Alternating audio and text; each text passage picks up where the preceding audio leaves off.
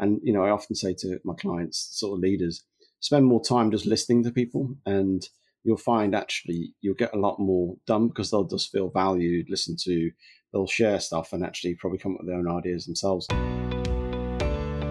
Hello and welcome back to this week's episode of the Ways of Working podcast, your weekly dose of practical tips for leaders who are trying to gain that high performance edge without burning themselves or their teams out. Now, before you put down your phone or click away from this window, make sure you hit follow or subscribe on your preferred platform of choice to make sure you don't miss any future episodes of the Ways of Working podcast with our incredible experts and guests.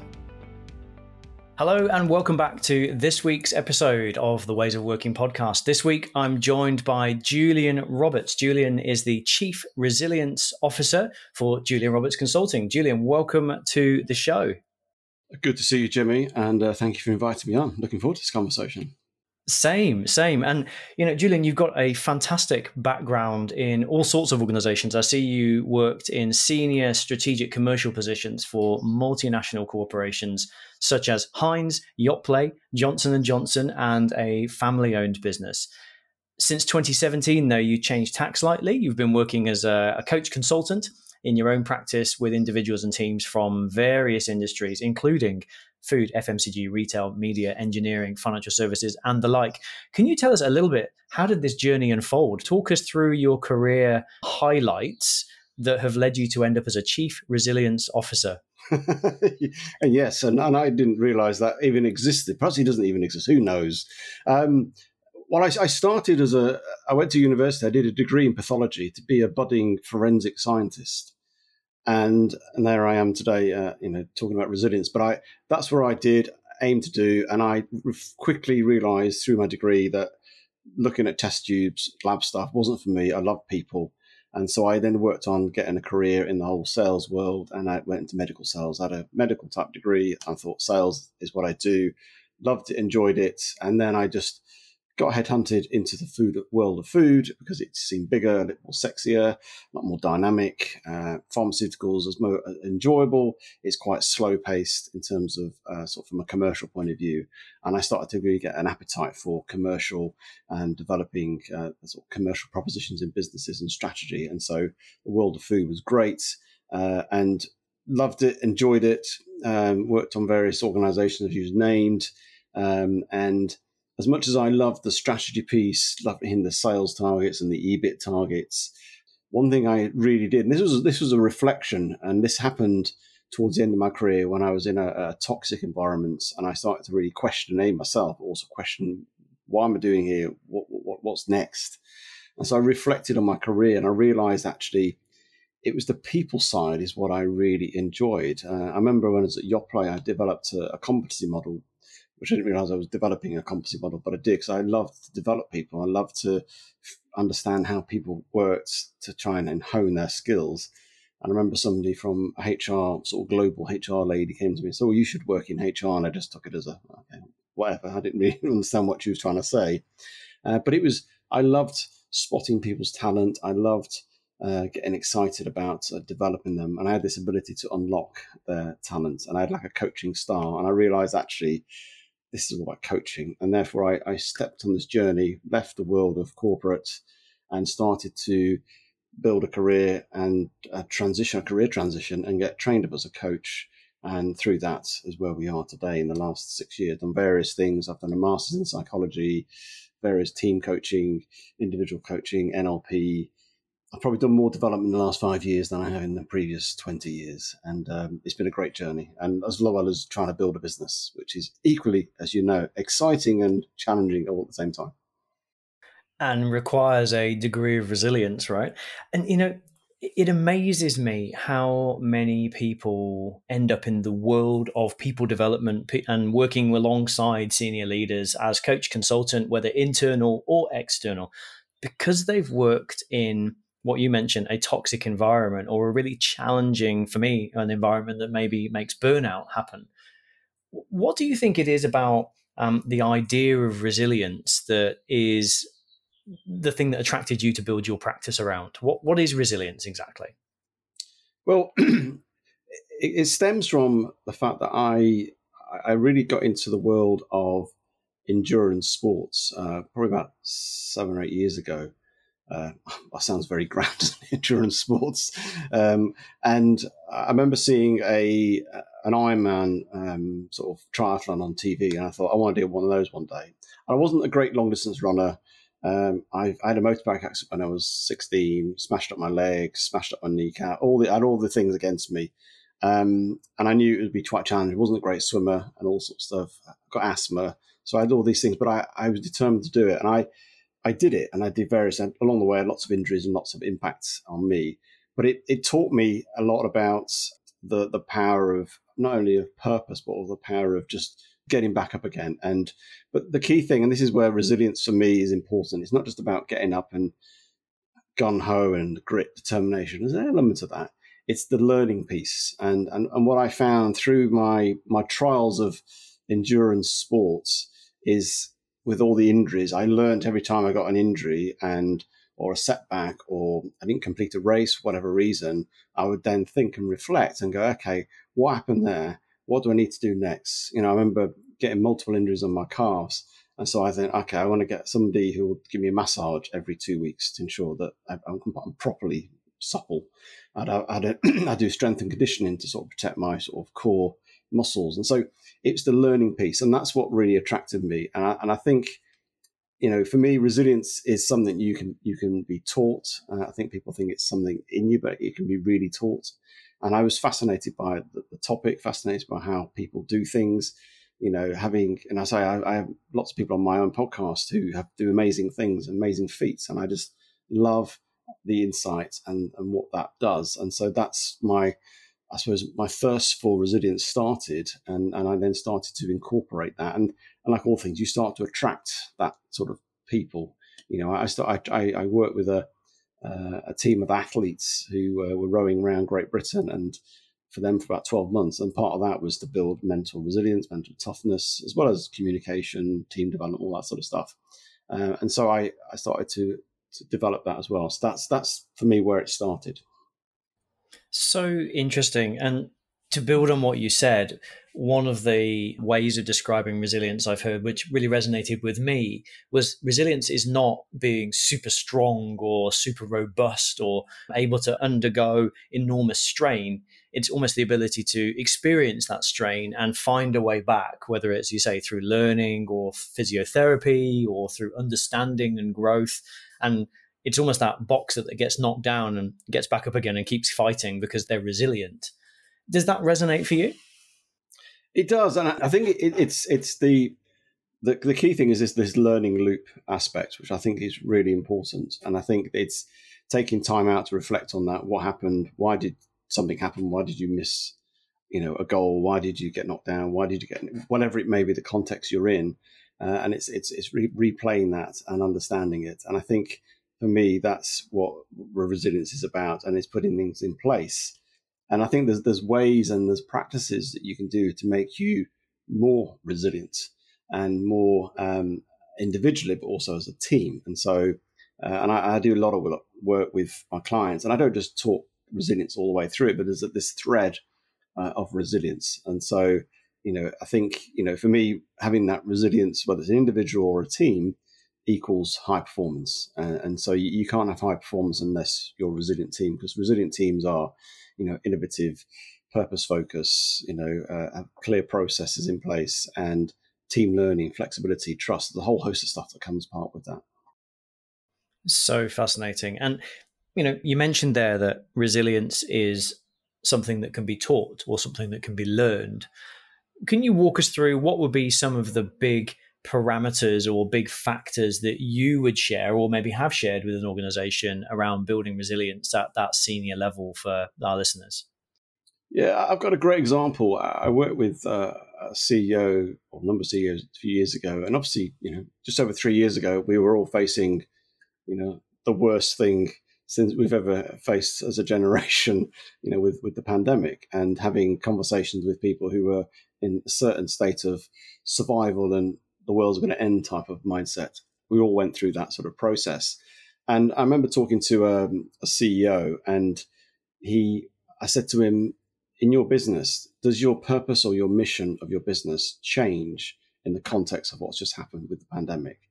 And he said to me, no, not really. It's broadly the same. And in some sense, it should be that, because purposes and missions should be far bigger than you and far out there anyway. I said, okay. I said, well, go back to your team and revisit that purpose, because where you get purpose, there's lots of energy in it. If it's been done properly, there's lots of insights. And think about it. Get your gaze, or you lift your gaze back on your purpose, because it takes you out of your situation, takes you out of the reality. I don't know if we should be in reality, but takes you out of where you're at right now and inspires you, and use it as a platform, as an opportunity to say, okay, this is where we're at. This is our purpose. We've got this big thing in the way. How are we going to navigate it? And he used that. I didn't take him through the process, but he used it as an opportunity then to come up with ideas, ways of working.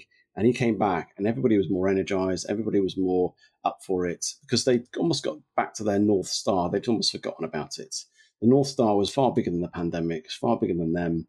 And it created ideas to step back and think, okay, how can we get back to that North Star? How can we get back to it? We've got this thing called pandemic, got these challenges, and it made them more innovative, more creative. And they got back on track. It was still challenging, but it meant they were all working together with momentum, with energy, with focus, and it's using that purpose. And I think for me, that can be done in an individual perspective, but it also can be done from a team perspective as well. So getting clarity on purpose really is vital for building or maintaining that resilient approach. What you're saying essentially is that one of the keys to being resilient is actually stepping out of the immediate situation that's going on and getting back to the purpose of why we're doing what we're doing in the first place. And then that gives you the energy and the drive and the resilience to push through those challenging circumstances, because you're thinking about the bigger picture versus the immediate, maybe chaotic situation that you're sitting in. Yeah, no, totally. And because I think with resilience, the thing is, you need to be creative. You need to be innovative. If you're going to reestablish something new and you've been knocked down or you can't get through something, you got to do it differently. Fact of life is you have to do it differently. And the way to step back and to look at the bigger picture is a way of creating that, because it makes you think, okay, we need to get from here to here.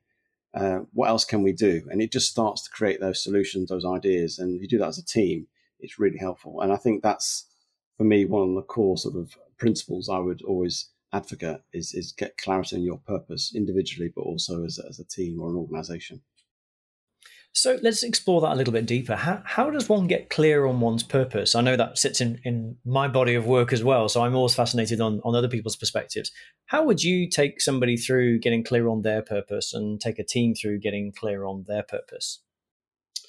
Yes, so it depends how long we've got here, but there's a number of ways. I mean, we know purpose is all about finding something that resonates with you deep in the core of who you are. What's your passion, something you do that you don't feel it's not requires any work. You love doing it, all those things. And it's about asking those questions from an individual perspective. I also do a technique from an individual perspective called logical levels with NLP. And it goes from an externally environment all the way down to your core of who you are, your identity. And it's a nice, good process. And I take my clients individually through that. And along the way, they discover bit more their behaviors, their values, who they are, what their mission is, and then ultimately what their purpose is. But I think we've got to be careful on this, because people get caught up on creating perfection and creating utopia. I've got to find my purpose. And, I know Simon Sinek talks a lot about the unknowing your why, but I feel it's sometimes also an iterative process.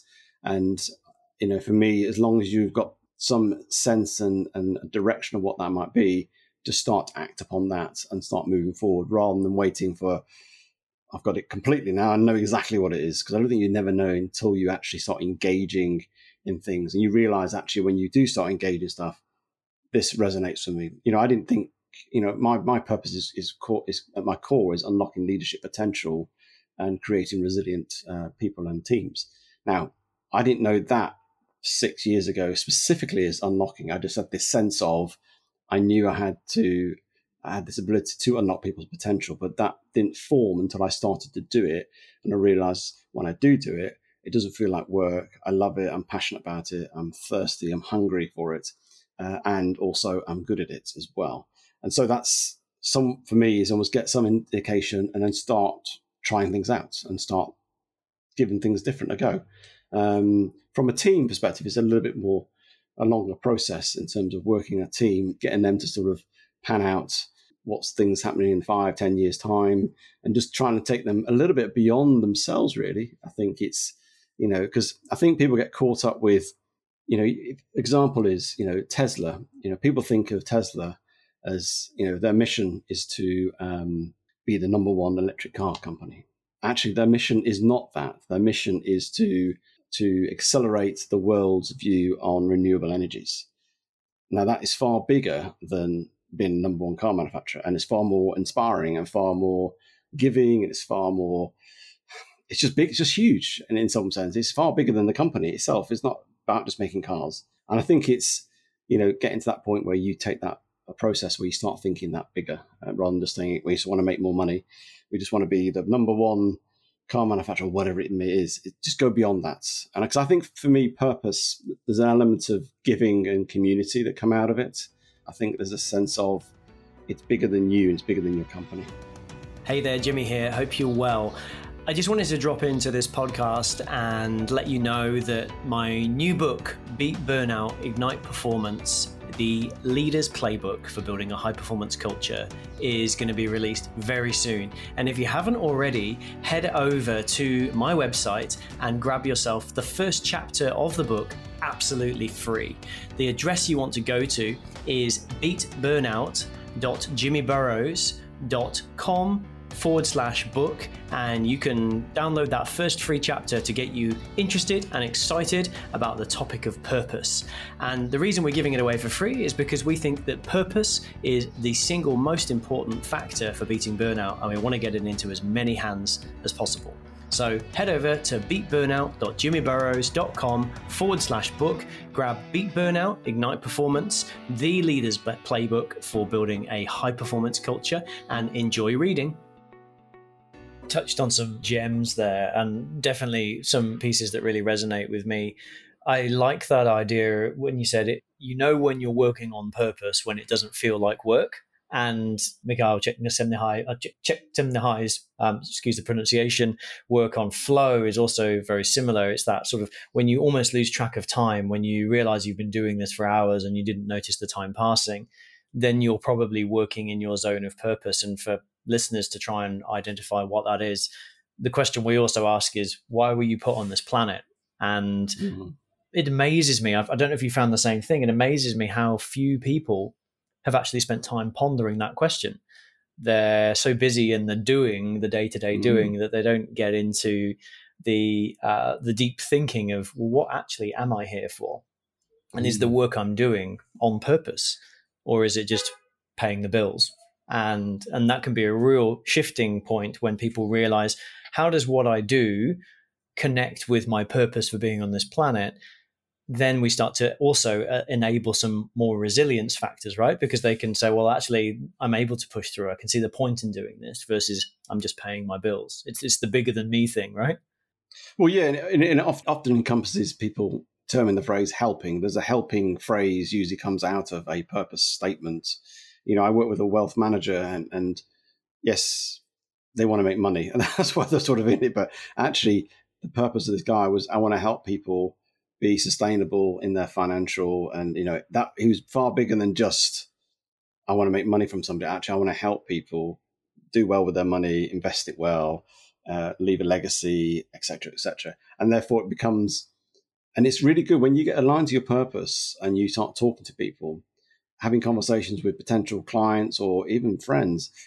There's no sense of salesiness because it's just bigger than you, and it's usually a general sense of helping, and you've got an intent to help that person. I go to networking events and my intention is to connect and help people. And people say, you should have an intention to make connections and get some business. That'll work itself. It really will. If I'm there genuinely, I'll connect with the right people. They'll sense that connection and they'll sense that I want to help them. And if they think I can help them, then let's have a conversation. That's fine.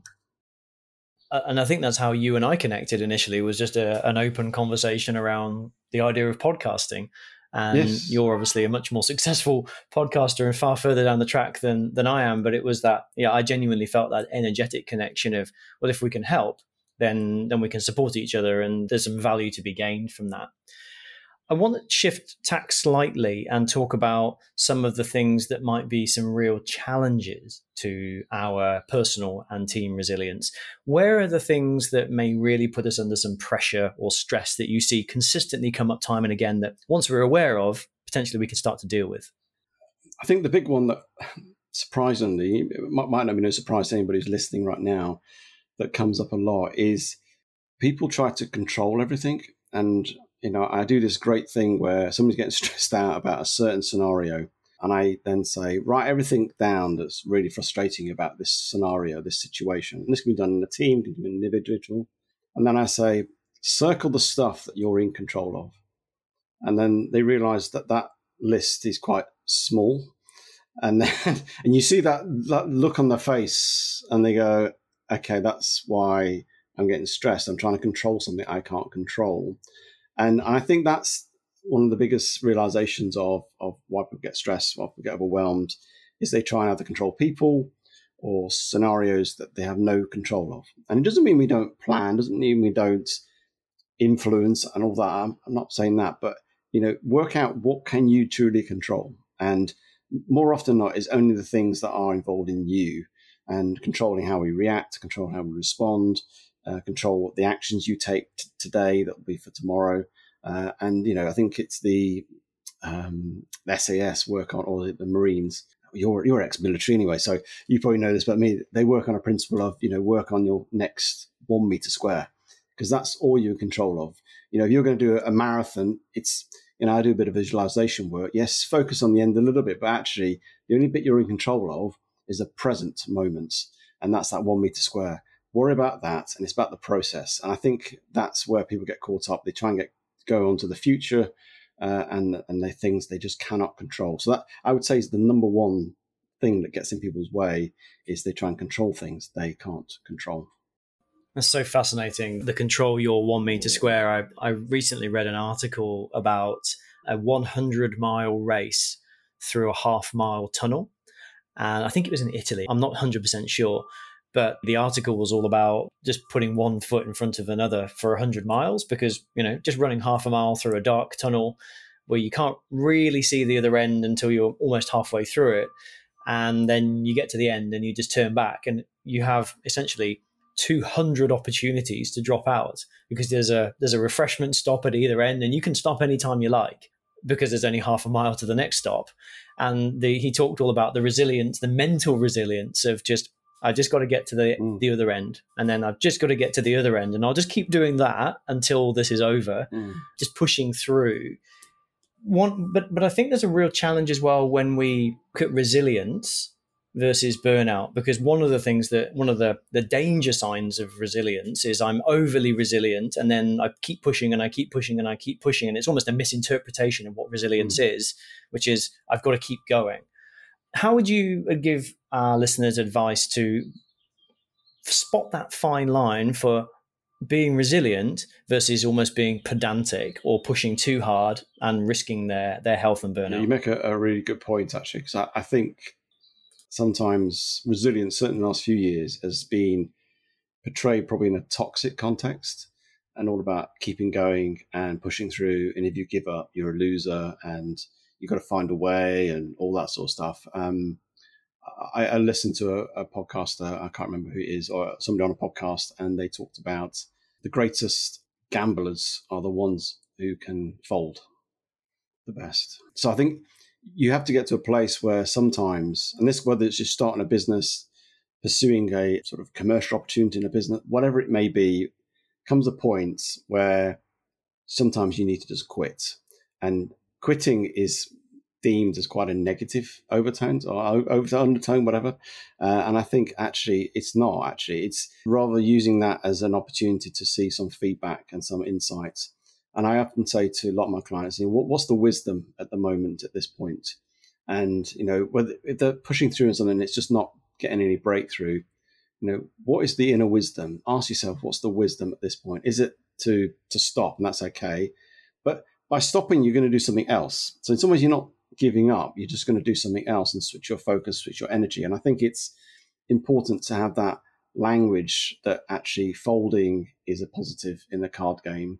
And they're the ones who do make the sort of the big wins, the big bets. Actually, we need to sometimes fold things in our lives and move on to something else and just switch our energies. And that's okay. And it's at each point of life is then just to make sure, what are you learning? So every opportunity, and it sounds very cliche, but it is true. And I think it's taking that time out to reflect and to learn before you move on to whatever that might be. And it might be change of direction and everything else. So yeah, learn to be a quitter sometimes. I'm smiling in a wry way because there's so many things that we're so aligned here. It's that concept of not being sucked in by the sunk cost fallacy of, well, I've put all this time and energy into this, so I probably should keep going. And actually the reality is, it might be the smarter, more resilient move to let this one go so we allow ourselves to bounce back and be ready for the next thing, because that resilience is almost the bendy stick, or the ability to come back from being knocked over. So you go, well, actually, I'm going to lose this battle to win that war, is a much more resilient response. No, I think that's really beautiful. And I love also what you mentioned there around the idea of what are we learning here. I did a poll recently on LinkedIn around where a senior leader is spending their time, and 0% of our leaders said they spend the majority of their time reflecting and deep thinking.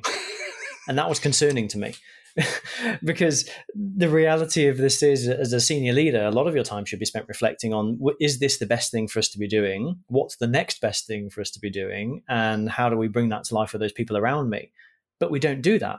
Why do you think that is? Why do you think that we're not spending our time doing resilient, deep thinking to make sure that we're not going down tracks where we're maybe flogging a dead horse or in the sunk cost fallacy or whatever it might be?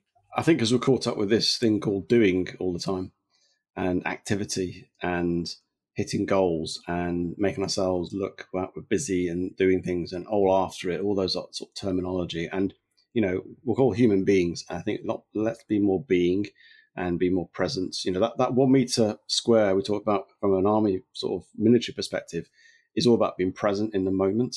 And I think, it's a shame. I know CEOs and senior leaders do get caught up with what they have to do and they've got responsibilities. But actually, and this is where, I'm an advocate of coaching because I coach, and yourself. But actually, those moments when I'm working with a CEO, that is probably the best time they're actually reflecting. There's somebody there who's facilitating and helping them. And actually, at that moment, they're probably thinking things through. And I often get moments with my clients where actually I've not really said an awful lot. I've just listened and created an environment that they can share and feel safe. And actually they work it out for themselves. And then they go, oh, thanks for that. And I'm thinking, I just listened and I asked a few questions, but they've reflected. And I think it's sometimes reflecting out loud. And I always try and, coaching for me is all about empowering people, and I want to, instill a lot with my clients that they can facilitate that for themselves, find ways to go out and think a bit more, whether that's mountain biking, whether that's going in the sea, swimming, or whatever it may, find your way where you reflect and get those moments. It's really important. And I think it's one of those things you have to sort of do it to see the impact and see how that starts to impact your, how you act with people and how you see the results of your impact. And, I often say to my clients, sort of leaders, spend more time just listening to people, and you'll find actually you'll get a lot more done because they'll just feel valued, they'll share stuff and actually probably come up with their own ideas themselves. And you're just going to gently guide them and steer them rather than having to think about, you have to know everything. And I think we're in that sort of cultural society of the CEO needs to know everything. You don't, you won't, period, really. And just sort of get over it and move on from that, really.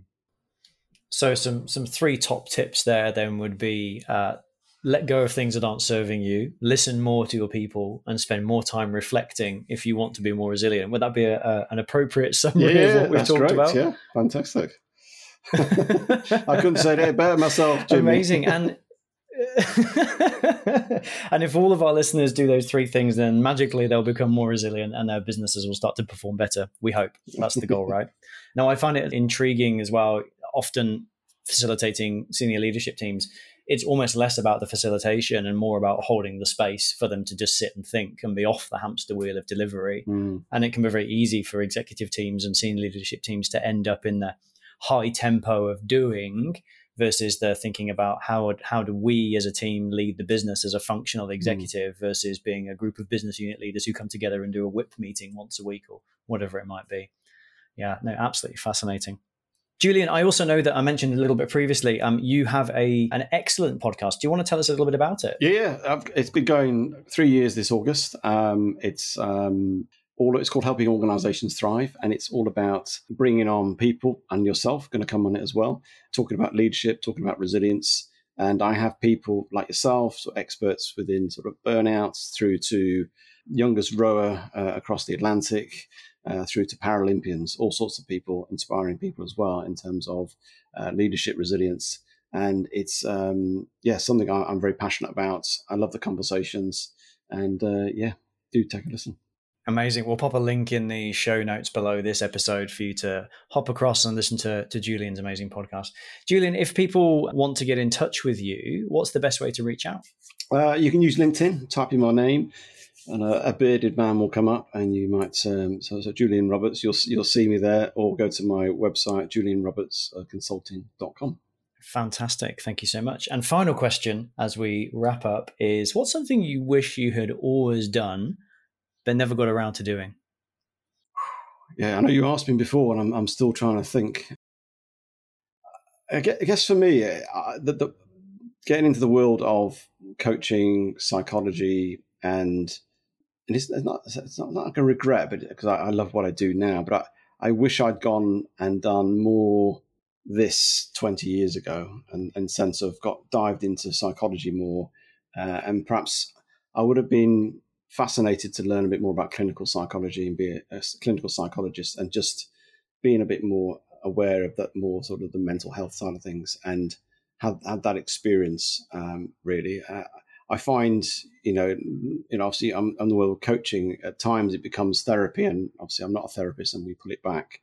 But I feel that I would have loved to perhaps explored that whole therapy area. I mean, I could still do it now, but there's a lot of energy and time to do that. And I think what I do now is great, and I love the impact I have.